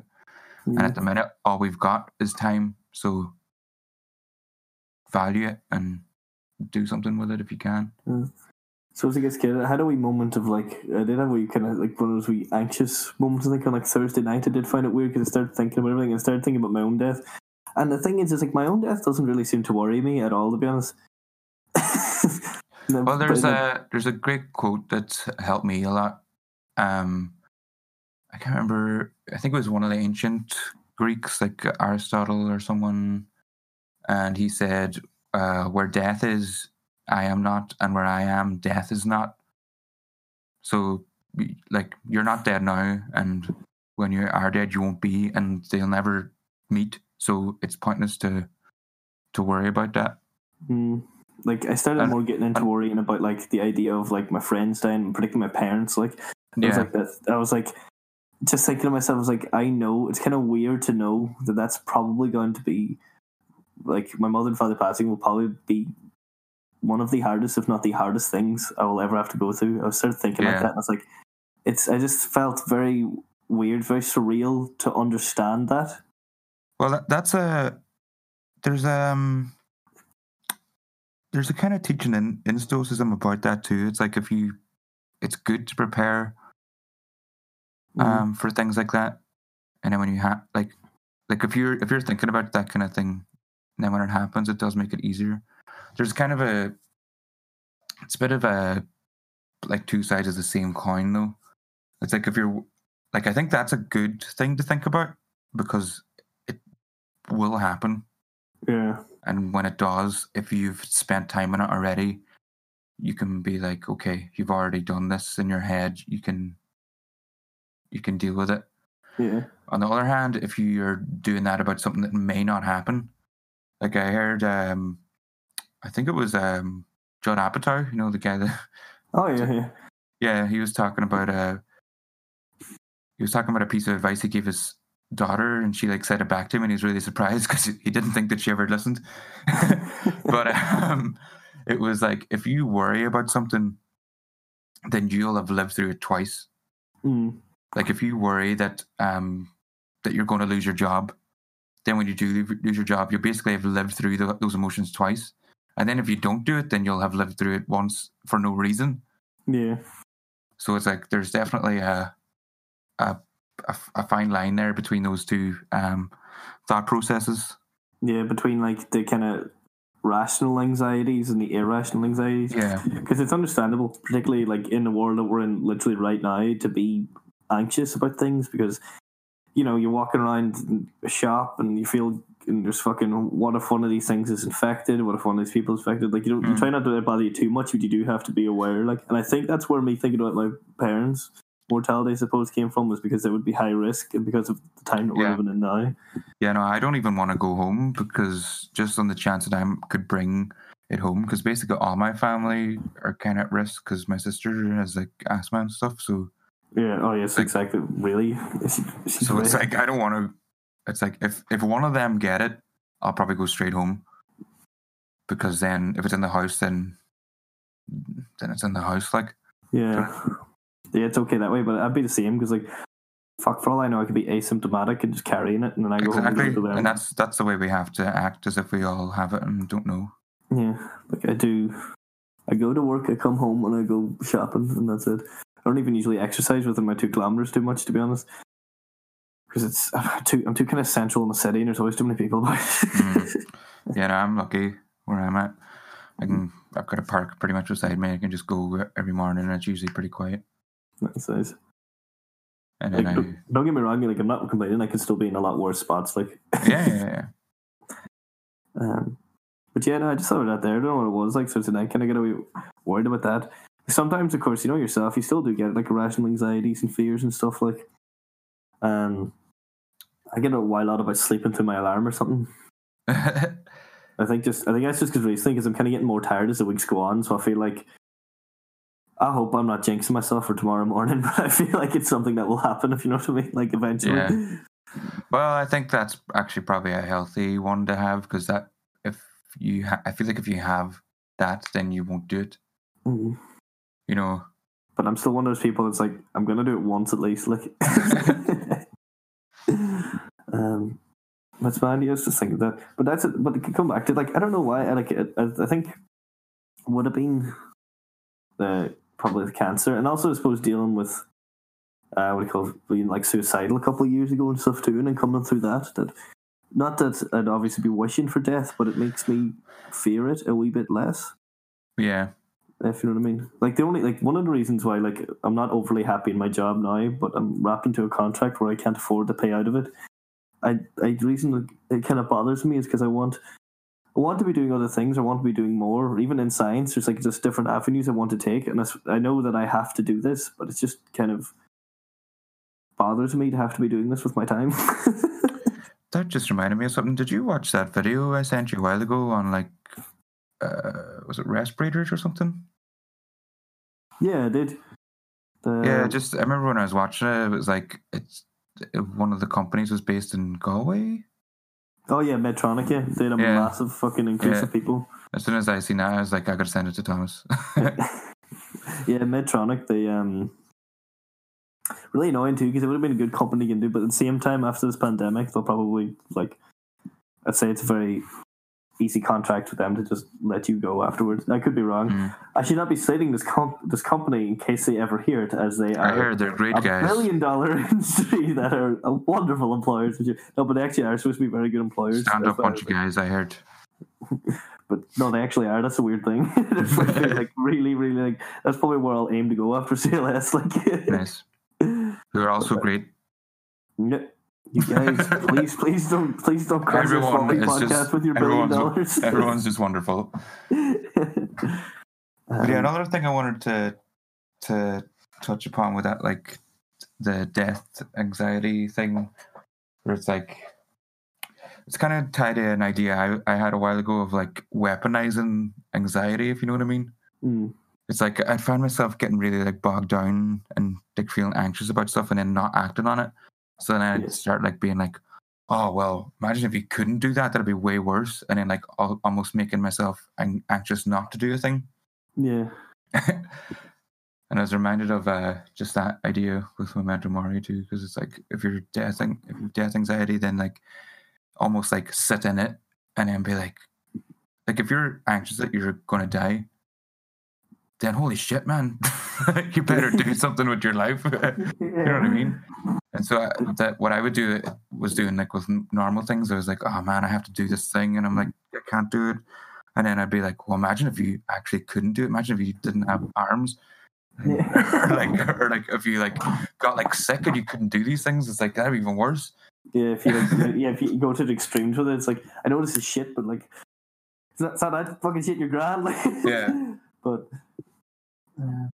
It's like if you're already irrationally worrying, then you may as well go the further way and make it make sense again somehow. Yeah, just push yourself far enough till you come back to the start or like full circle. It's like, I'm fine now. It does kind of work, like weirdly. I can imagine that. Like sometimes, like I'll admit, I suppose that kind of works for me at work. Is like, like work's fine. Like, but I mean, like I don't work with anyone angry. No one's a dickhead really or anything out there. Like, I just it's like there's nothing inherently wrong with it. So that like it's just that I would like prefer to maybe try and be doing other things, which is fine. So that's kind of easy to deal with. But like sometimes like I was getting kind of annoyed. I was just like bored or something in work, and then I was like, at the same time, like there's not some guy screaming in my face calling me a cunt, which has happened to me before in the kitchen. It's like, and I had one of those moments of being like, it isn't that bad. Okay, I'm a wee bit bored. Like, like, fuck me, like it's fine. I don't have to deal. I don't have to deal with those type of egos at the moment anyway. So like, yeah. So I suppose I think that's. Okay, it's less extreme than saying, imagine I didn't have arms all day, but it's along the same lines. Well, like, yeah, that's a bit of a ridiculous one, but it's more like, what if I like got sick and then I couldn't do this? Like, say if I'm like for one of the things it'd be for me is like if I have to do something for the band, and then I would like work myself into this thing where I would like immobilize myself and not act on it. And then I was like, well, imagine if you couldn't do this thing and help and like to do what you're doing. Yeah. You got sick and you couldn't sing or whatever. It's like, imagine if that happened. Yeah, or you could like, you couldn't travel or something for some reason for a gig, or you couldn't like contact people online even or something like that. Yeah. I find it so funny, like for me, like it kind of got better recently, but still wouldn't be the best maybe at like calling up people on the phone for some reason. That's just one thing I've never been good at. But I think it's kind of funny from work. Like I used to also not like emailing people and stuff, and I have to do it like fucking so much times a day. And sometimes you work these things in your head, and it's the simplest wee thing. It's like, I don't want to call a takeaway. This is going to be so fucking awkward. Like I have to just it's so weird. Off the menu, and then it's like, yeah, that's no problem. Yeah, I just I spent more time freaking out. What? I've gotten a bit better when it comes to phone calls and all, like just being like just hit the call button and then like you can't go back. Yeah, and also as soon as they say hello, it's fine. Yeah. What I used to do at work as well was like if I had to call people, I'd write out a wee sort of script, just so I didn't have to like, and it would just help a wee bit. It's like instead of having it all in my head, it's like, okay, I have to say this, and this to this person, to actually just write out and be like, hello, whoever, and then write it down. And then when you call, it's like, oh, I'm just reading the thing now. Yeah, and then that way as well, you wouldn't get distracted as well. Like, you know what you need to cover. Anything you can do is valid. Like that's.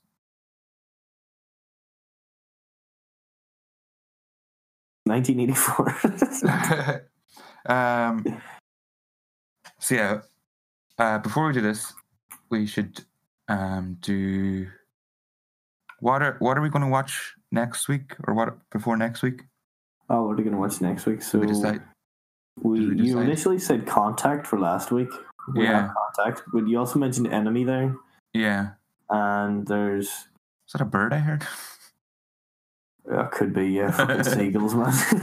My window is closed and all. Like, it's just fucking going. So what are you thinking? What are you feeling?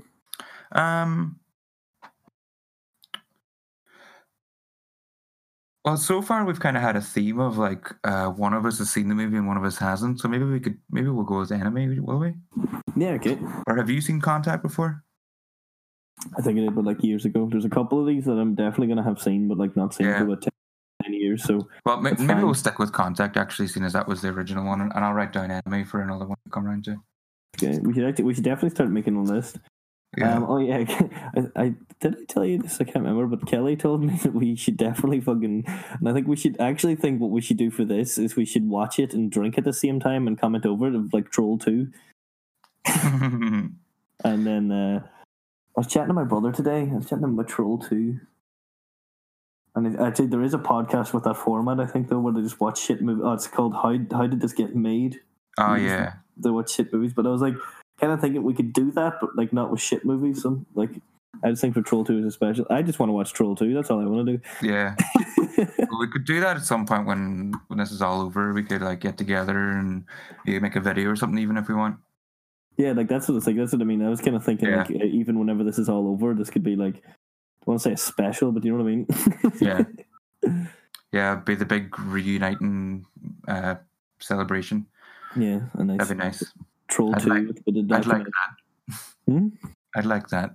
Yeah, I'd like that too. Well, maybe we could watch the documentary while we're apart, because I still haven't seen that. Oh, yeah. Yeah, we can watch the documentary apart, but still have to watch the movie together. So that'll be our reward our reward for surviving Corona is to watch Troll 2 together. Yeah. And recorded. That reminds me, that's another thing. I was thinking that if we did, if we wanted to ever do like series or trilogies of movies or something like that, and I was like, I think we should definitely at some point do like the 1990s Teenage Mutant Ninja Turtles, you know, with all the suits. Oh man, absolutely! I want to watch them. Yeah, I know, yeah. Because I read an article on them the last day, and like they were pure advanced tech and stuff for the time, and I was like, oh fuck, this would be class to watch it. Because I definitely seen them when I was younger, but I've not seen them in a lifetime. Like, I actually watched a really funny video just before we started recording by Cosmonaut Variety Hour, and he did like a video on adult porn parodies. This is really funny. One of them was the Turtles. That's why that popped into my head. But he just like kind of analyzed like adult porn parodies, and like it's really good. He kind of does that thing you were talking about too. Watches kind of shitty movies and talks about them and all. It's a working format. It's kind of like I think I brought him up before actually, because I was saying he's kind of like does stuff kind of like Caravan of Garbage. Yeah, and I quite like Caravan of Garbage. Yeah. Some really good ones. And then like Red Letter Media do that as well, Best of the Worst, where they watch shit movies, and it's a winning formula. Yeah. Yeah, it is. But I was kind of thinking, because then I was also thinking as well, kind of does it have to be like in a year's time, there has to be like the Valentine's Slappins Day special where we just do a Jackie Chan movie or something. Definitely. Yeah. Okay, so next week we're going to have watched Contact. Yeah, we're going to watch Contact next week. For if anyone, we had 2 views so far, so we might have more listeners. Is that me and you? Shut up. So if anyone want to watch Contact, thank God it wasn't 1. I know. Like, what the fuck? It's like, what? Did you not listen? Yeah. Yeah. And before we get into discussing it, do you recommend people watch Brazil? Oh yeah, definitely. But the only thing I say is like, I would say it's definitely one of those movies that like, I'd say you're either gonna love it or you hate it. I can imagine some people just not getting it at all. Like, yeah, I imagine it just being like, what? Like, I loved everything of like, I just really loved the kind of the aesthetic and the look, like so much. Like, don't get me wrong, the story, the humor. So are we getting into spoilers? Oh, sorry. Yeah, right. This is a warning first. Yeah, spoiler warning. Spoiler warning, yeah. Okay, so the rest of the episode will be an in-depth discussion in Brazil. So if you're bowing out, then good luck. Yeah, and the first spoiler is I don't think it's actually set in Brazil. What? Oh man, I didn't get that movie at all. Yeah, is it called Brazil because that song keeps playing? Yeah. But I just loved like the kind of, even I think for the time, or anachronistic, and I don't think it was anachronistic computers, so typewriters with the screens. And just like that, they definitely had computers then. Yeah, exactly. I was like, I was kind of thinking like that. It's like, this is like a 1950s maybe idea of what a computer could be in an area where there's computers. But like, I thought that was just class. Yeah, I really like that too. He was like the one-person car, and what? Sorry. Oh yeah, the wee car. First thing I thought that opening is just great. Yeah. Like there's the fly, but then like when they like go to the guy's house, who do they get first? Bottle. Oh yeah, it's Bottle. Well, that's the running joke of the movie. Yeah, I think. But then when like Archibald Tuttle is the guy that they're looking for, but it's Bottle. And then they go arrest Bottle. Sure. Yeah, and then Yeah, the woman, they go through the roof of the house, Yeah. and then the woman's like, it's like, yeah, you're arresting the wrong guy. His name's Buttle, not Tuttle. It's like you made a mistake. It's like, we never make mistakes. And then they go to replace the hole in the ceiling, and it just drops through. Yeah, that was fucking and they're like, brilliant. they switched back to metric and didn't tell us. Yeah, I actually pretty much wrote down exactly what you just said. Yeah. Like, and that's the whole kind of thing of the movie. It's just like this big, immovable, like, clog of bureaucracy that nothing can happen in. I wrote down, first thing I wrote down was it's Kafka-esque, which I now know what that means. Are you familiar with the work of Franz Kafka? Yeah. I made my way I never actually finished for it, like 3/4 way through the trial. Oh, I actually read that recently. And then I think I lost the book or something. No, I've not lost the book. It's in there, Kenny, probably somewhere. Yeah, like that book is just pure, like, this guy trying to contend with this system that he just has complete, like, no control over what's happening to him or anything. And that's definitely a similar theme in this. Like in the trial, he gets arrested, which doesn't affect his life in any way. He just goes about it as normal. And then he like does his best to like fight for him and everything, but he can't do anything. And that's just this whole movie. It's like nothing gets done, and he's just him going around, going from bureaucracy to bureaucracy. Like, I'll admit, like, one of the small things I even really liked was, when he shows up to the Ministry for Information and he's like, "Do you want to see my ID? No.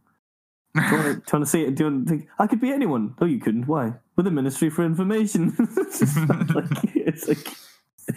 It's kind of like, because they're like, well, we don't make mistakes, but also it is a Ministry of Information, so they probably should know that. But like, there's a great. I wrote down. There's a sign above one of their workplaces, and it says "Suspicion breeds confidence."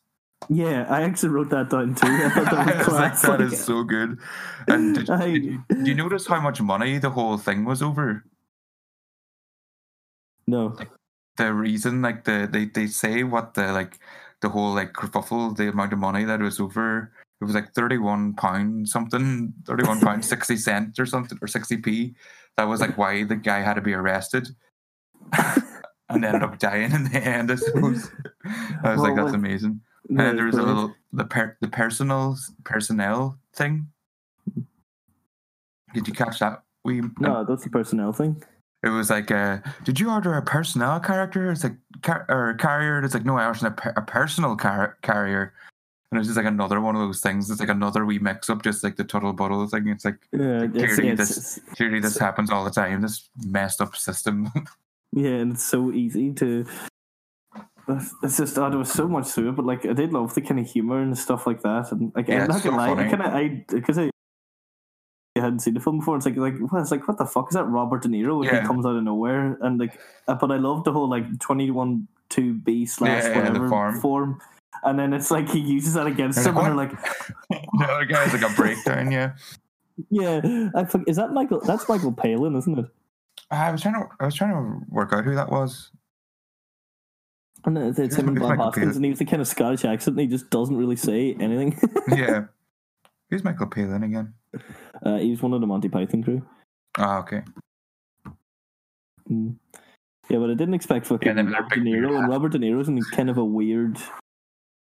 Like, I think it's like a weird role for him because it's kind of a weird movie, but just him like fucking going down on the zip line, and he's just this one. I was kind of like watching it, and I was like, he's like supposed to be like pretty much a badass Super Mario. Yeah. But it's so entertaining to watch. And then when the other two appeared, they reminded me of Super Mario as well. Yeah, Mario and Luigi. Like, the whole thing, and they're central heating engineers. Yeah. Form of plumbing, like. Yeah. What version did you watch? Oh, I watched the director's cut. Oh, okay. I watched the final cut, which I think there's not much difference. Oh, right, okay. Because I was wondering, the first time I watched it, I think I watched the Love Conquers All version, as it's called, which is like the theatrical release. It's kind of the scorned version that you're not supposed to watch. Oh, I didn't even know about the different versions. Yeah. Usually, if I see director's cut, I usually get that because it's like it's not usually supposed to be the one that they want you to see. Yeah, it depends. That's usually the case. Although, like, I watched what did I see the director's cut off that I didn't like? I think it was Almost Famous. I don't think I've ever seen it. Yeah, I remember, like, I loved that movie. I had it on DVD, and then I remember, like, watching it with friends, and I was like, this is, I don't know. It's like the extra footage makes one of the characters in it less likable, and I was kind of like, oh. Yeah, that's just shit then. Yeah, I didn't enjoy it as much, but maybe I might give it another go, because it could have just been like sometimes when you watch something with people, you have a different experience anyway, so it could have been the case. Maybe I need to watch it myself just.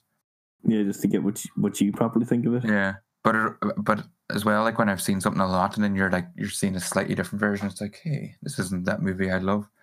This is not what I want to watch. But yeah, the director's cut and the final cut, I think, are pretty similar. There's just like 10 minutes difference in running time or something. Because I looked up on Reddit and it said like final cut is like the real final cut is like the real director's cut. It's kind of like Blade Runner. Yeah, but like that has like fucking 5 or 6 different cuts as well. But again, in Blade Runner, the final cut is the one that you're supposed to watch.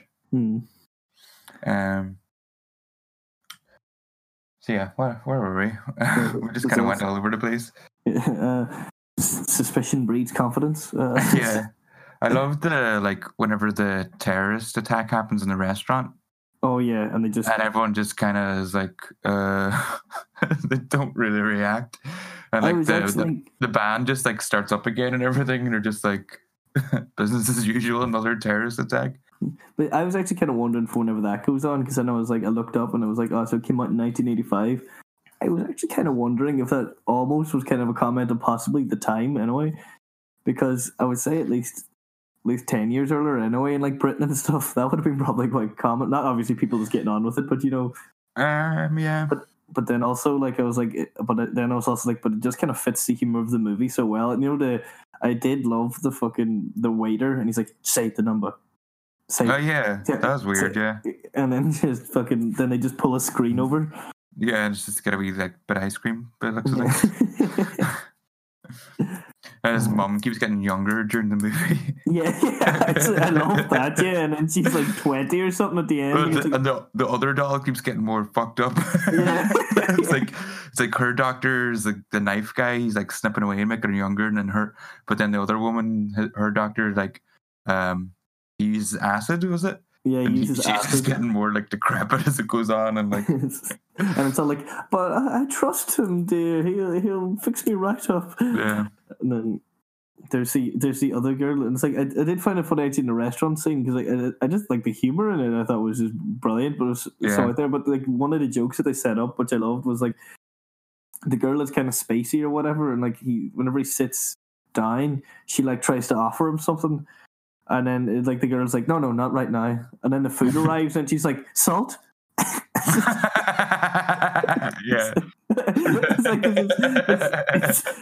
It was like the things kind of just jarred enough that it's like you're like, what the fuck is she doing? But then it kind of the scene goes on long enough, and like the explosion and all happens. But that's how that like entire part ends. It's just salt. It's just such a weird setup to a joke, but it's so good. It's the whole movie's just kind of disarming you, like with every movement and every Like I didn't expect like some of it is like he just hops in the car whenever he comes out of like your one's apartment. I can't remember her name now, and he just hops in the car and like goes down, and there's like proper like cartoon sound effects on it. Because it's that movie, you could have made that like so grim, sort of, you could have just taken away all that, but it just there's such charm to it. Yeah. Yeah, it maintains this.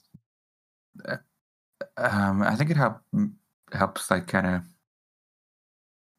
like, if there was no humor, it'd be just so depressing. Yeah, and it keeps you thinking that, like, everything's going to be grand in the end. It's like, 'cause it's so like whimsical. You're like, oh, this is all going to work out. Yeah. This is nice. This is like, I can't wait to see that. But then I suppose that's kind of. Well, it kind of leads up to, kind of leads into that false sense of security, I suppose. Yeah.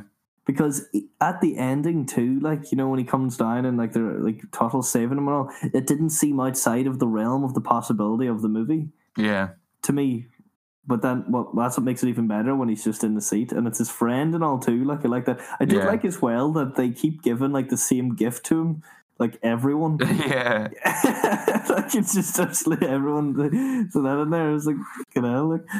But like some of the stuff in there as well, like the sharing of the office, but it's not really the sharing of the office. That wee device reminded me of something actually. Reminded me of the multi-worlds theory. Do you know that, like quantum entanglement and stuff? In the multiverse and all that. Yeah, it's like you drop the wee thing and it goes to the left or the right. That's all. That's all like. It's all like where Schrodinger's cat comes from, but it's because like we each have like a different possibility of doing something. I was just saying about me, like fucking sleeping in. If I'd sleep in tomorrow, that creates a new reality. But if I get up on time and make it to work on time, then that's also a separate reality. But they're both coexisting realities. That can be our philosophical talking point next week. What we think about that. Because that's a whole other conversation. Yeah, that's fair enough. I'll look into it more. Yeah, I actually want to look into it, but actually I can recommend if anyone wants to get a good or decent wee introduction to that without too much work. There was a really good episode of, I think it was This American Life podcast, which I'll probably end up referencing a lot next week. Fair enough. Just see if I can quickly find the episode here. I think it's that episode 691 of This American Life is called Gardens of Branching Paths, and it goes into that kind of stuff. It's a really good episode. So good. I must try and give it a listen. I'd be interested in all that stuff because obviously, do you know Schrodinger ended up with an Irish passport? Yeah. Yeah, he like in kind of the way that Einstein fled to like America, he like fled to like Ireland. And then, like, later on in life, he had, like, a wife, but then he also ended up having a girlfriend. And he, like, said to his wife, and he was, like, for years, like, he was apparently trying to be like, go on, just let the girlfriend live with us. And she was like, no. He was just she's dead on. Like, yeah, but apparently, like, I'm sure there's probably more to it than that. It was more dramatic. You'd like her. I swear you'd like her. Yeah, it's like, yeah, exactly. It was, like, supposed to be kind of like that. Like, you just feel like, come on, like, she's nice. You'll get on. You're very similar, actually. Yeah. I guess I have a type. Same taste in man, you know. Yeah. Anyway, we were talking about the gift. That was the last thing we mentioned. No, the gifts in Brazil. Yeah, just like there's a lot of running jokes like that were just fantastic, just every single time. And I love the fucking the party invite girl. Oh yeah. She's like an hour late. Yeah, she's like an hour late. Sorry, backlog. Which is, you suppose, as you say, is another way in like in this world, these systems, all of them. Like I suppose not a single system works as it should in that world. Actually. Yeah. But like I just love like it all maintains this illusion of working and like functioning. It's almost like tricking you into thinking that you can get stuff done, but everyone's actually completely powerless. Even the people that appear to be in charge are powerless to the workings of the system. Yeah, it's just completely. But yeah, it makes a lot of sense. I don't know. I was just gonna say as well. I just loved in that scene with the party invite girl. Is that I just thought it was great acting on his part. Whenever she's like, was I good? And it just cuts to him for like a second or two, and it's just him looking uncomfortable. Yeah, it's very subtle little facial twitch or something. Yeah, it's just because he's such an uncomfortable person or such an awkward man anyway. In it, like it was just very good. Like, do you know what I found out about Terry Gilliam today? I said to my brother, you know, he's like constantly like always having problems with like production and stuff. And there was a film that he started filming and then like he finished it like 15 years later because something went wrong, but then immediately after it came out then there's like producers sued him and stuff. Like it's just like he always has like kind of almost bad luck. But like it's even when he tried to find like Don Quixote, the man who killed Don Quixote. Yeah, I was just thinking about that during the watch of the movie. I haven't seen that yet. haven't seen it either. But he started filming it in 1999, or like I know what there's was like going to be been his. so many. It's been like plagued by so many issues. Yeah. Apparently, it's quite good though. Finally, and there's a good. There was like, yeah, that'd be something to look up to. I remember watching a video on it actually. But I remember there's supposed to be a lot of big actors now involved, wasn't there, over the years? Yeah, like there's like freaking like there was the, but whenever he first started in 1999 to make The Man Who Killed Anguzote, it's like the first month an elite actor got a herniated disc, and then a flood damaged the set, and then like Father's Time, it's just like Jesus Christ. Like, I know it's got Kylo Ren in it, doesn't it? Yeah, he does, Adam Driver. So is that what he's going to be known as all the time now? Probably. I was watching Red Letter Media earlier today, and like Mike couldn't remember his name, and he was like, "Oh, get Scarlett Johansson and Kylo Ren." He couldn't remember I his suppose name. that kind of happens though, like because like Elijah Wood, like I always feel like even though like I think they're supposed to be saying like you're only as good as like your last movie, but I think if you really get known as particularly as like one character, like Elijah Wood will always be Frodo, Daniel Radcliffe will always be Harry Potter. Yeah. It's like, fucking, you could say to somebody, Daniel Radcliffe was class in that movie. You ever see it? And he's like, no, who's Daniel Radcliffe? Harry Potter. Oh yeah, fucking. Yeah. I must actually watch that one. There's that one Guns Akimbo coming out with him. Yeah, I think it's out actually. Oh, is it out? Seems to be like a Crank style. Weird show. I don't know. It's just like bizarre, over the top, ridiculous thing. Yeah. Anyway, so we're getting off topic from this. That's all right. I don't know. I don't really know much for say. I just really did enjoy it. I kind of was surprised it took me actually that long to watch it because my alley, like. But you're right. It's only kind of clicking with me now. Yeah, how I'd say every single system in the movie doesn't work, and the only person that does work is Archibald Tuttle, who's the guy working outside the system. Yeah. Yeah, he left the system because he wanted to get shit done. Yeah, because he didn't like paperwork, and I was like, I love the way they kind of set that up too. It's pure like kind of epic. It's like I just don't like paperwork. Yeah. I just couldn't stand it. Like and he wants to get shit done, and he goes in with his fucking I don't know telescopic screwdriver thing, like the thing he just.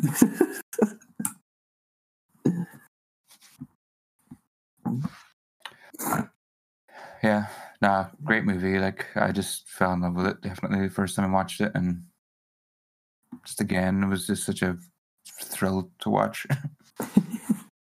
What do you think of the ending? I enjoyed the ending, I particularly enjoyed the ending because this is my first time watching it. For the fact that it got me, because you know what I'm saying, because you know the way it goes into. Did it? Like when did you realize that it was like? Did it take you a minute to like realize something was wrong, or what way? How did it? Because he kind of gets put in a chair and then they come down to save him, and I was like, kind of wondering because I was kind of like in two minds, but it kind of got me. I was kind of like, because I thought that maybe this would happen, but then I was kind of thinking, it's like, but I don't understand how it could go on anywhere from there, really. Yeah, like to be honest, even though I'd seen it before, because I had watched a different version, I was like, is this part real? I didn't know. I couldn't remember what like, what like. I remembered it getting like surreal at some point, but yeah, whenever they came in, I was like, oh, this still feels pretty grounded. Maybe this is all still happening, and then it like slowly gets a bit weirder, like when all the newspapers attached to Tuttle, and he like disappears, and then like he goes to like the funeral of the. Oh yeah, he goes to the funeral. And he like falls into like her casket. Yeah, and then like lands on the floor. He's like, mother, and she's like, shut up, and she's like 20. yeah. I did find that really funny. Like, and she's surrounded by men. Yeah, and then he knocks the casket, and it just evolves into like a big lump of giblets. Yeah, pretty much. Yeah, and then he falls backwards into that, and then he turns out the woman's still alive and everything. It gets more. She's like Furiosa from Fury Road. Really? What, she's like her? Did you not, Oh, she's like her. Yeah. That's what it was. I was like, that's not Charlie No, Theron. no. It's not the same person, but like, yeah, it's just like this short-haired woman driving a truck. I was like, oh. Yeah, actually, I can see that right away now. Yeah. Oh, there was The big something I truck forgot too. to. It was a taxi, wasn't it? That's what Yeah. There's something I forgot to mention. It was like, you know, when he's waking up in the morning, I was just like, this is like Wallace and Gromit. Oh yeah, At like the start of the movie. the It's like he's got a thing to make toast and everything. like get us like coffee and stuff, isn't it? Yeah, it's all like weird Wallace and Gromit gadgets. Yeah. Kind of reminded me of Fifth Element as well. And Back to the Future. And it Oh, seems yeah. it's a real mad it's usually a thing for mad scientists. That's why I was kind of like Yeah. wondering. It's like I was like, I'm pretty sure this is about bureaucracy. Like, what the Yeah, that was clearly just all consumer like level stuff that anyone could buy. Yeah, because it doesn't work yet again. Yeah. Nothing in the system works. I think it's a 10 Boyd movie. I'll give it a good 9. 9.5. I'm going to be resolute and never give a perfect 10 until I see a perfect 10. Maybe 10 is generous, but I don't know how you would improve upon it. Just plus, like, it's like definitely like one of a kind. Like, if you ask me, I give it 10 bottles out of total. Oh, that's right. Yeah, we have to use something from the movie. And I'll give it a 9 out of 9.5, just because 10 is a ridiculous thing to say. But honestly, it's like, I don't know what. For what it is, it's just a masterpiece. Yeah. I loved it. So yeah, I'll give it a good 9 Archibalds out of Toddles.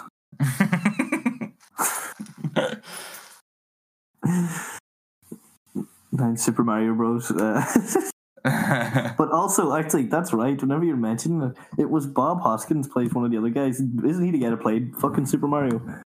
Was it him that played Super Mario? Or is it somebody that looks like him? I've got a feel in my head it's just someone that looks like him, but it could be him.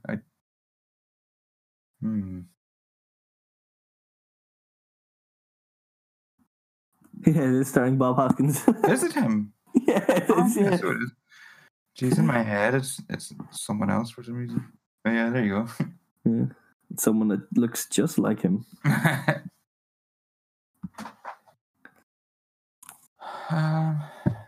That's us, is it? Yeah, I guess so. All right. Well, Thomas, thanks for talking, and everyone else, thanks for listening. Mm-hmm. Nice, glad to be here.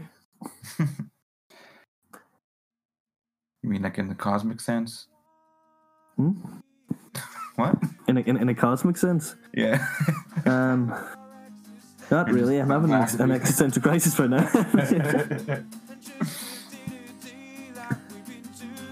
Anyway. Let's go back. Look. Alright. No, you hang on. I did last time. Won't even include us. We may as well enjoy the shit show while we try to leave it better for everyone else. What are we doing here? Let's forget our existential dread, grab another beer, and just live day to day like we've been doing it for years. And after all, it's neither there nor here. Don't forget that each of us are worthless. In that regard, we're all exactly the same. It doesn't mean that we should all just care less. Need each other in a world that's this insane.